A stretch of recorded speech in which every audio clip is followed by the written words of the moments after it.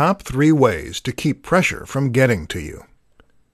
In this presentation, you will learn of the top 3 ways to keep pressure from getting to you. First, you want to start projects on time, or even earlier if possible.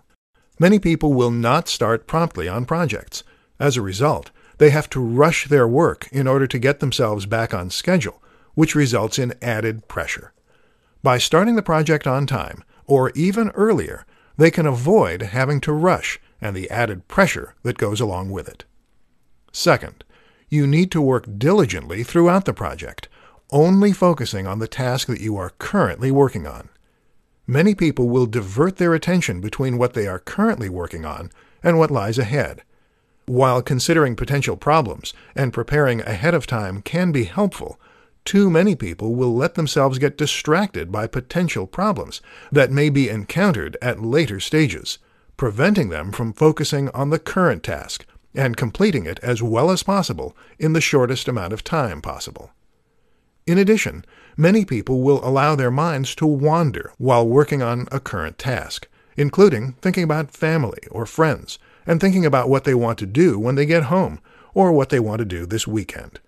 This also takes away one's focus from completing the current task as well as possible in the shortest amount of time possible.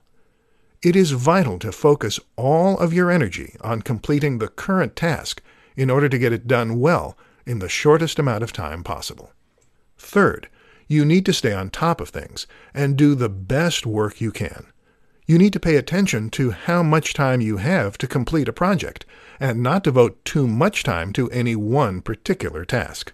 The project itself will not turn out as well if you devote too much time to one task and take away time from another task, either resulting in you doing poor work or taking more time than is expected or allowed.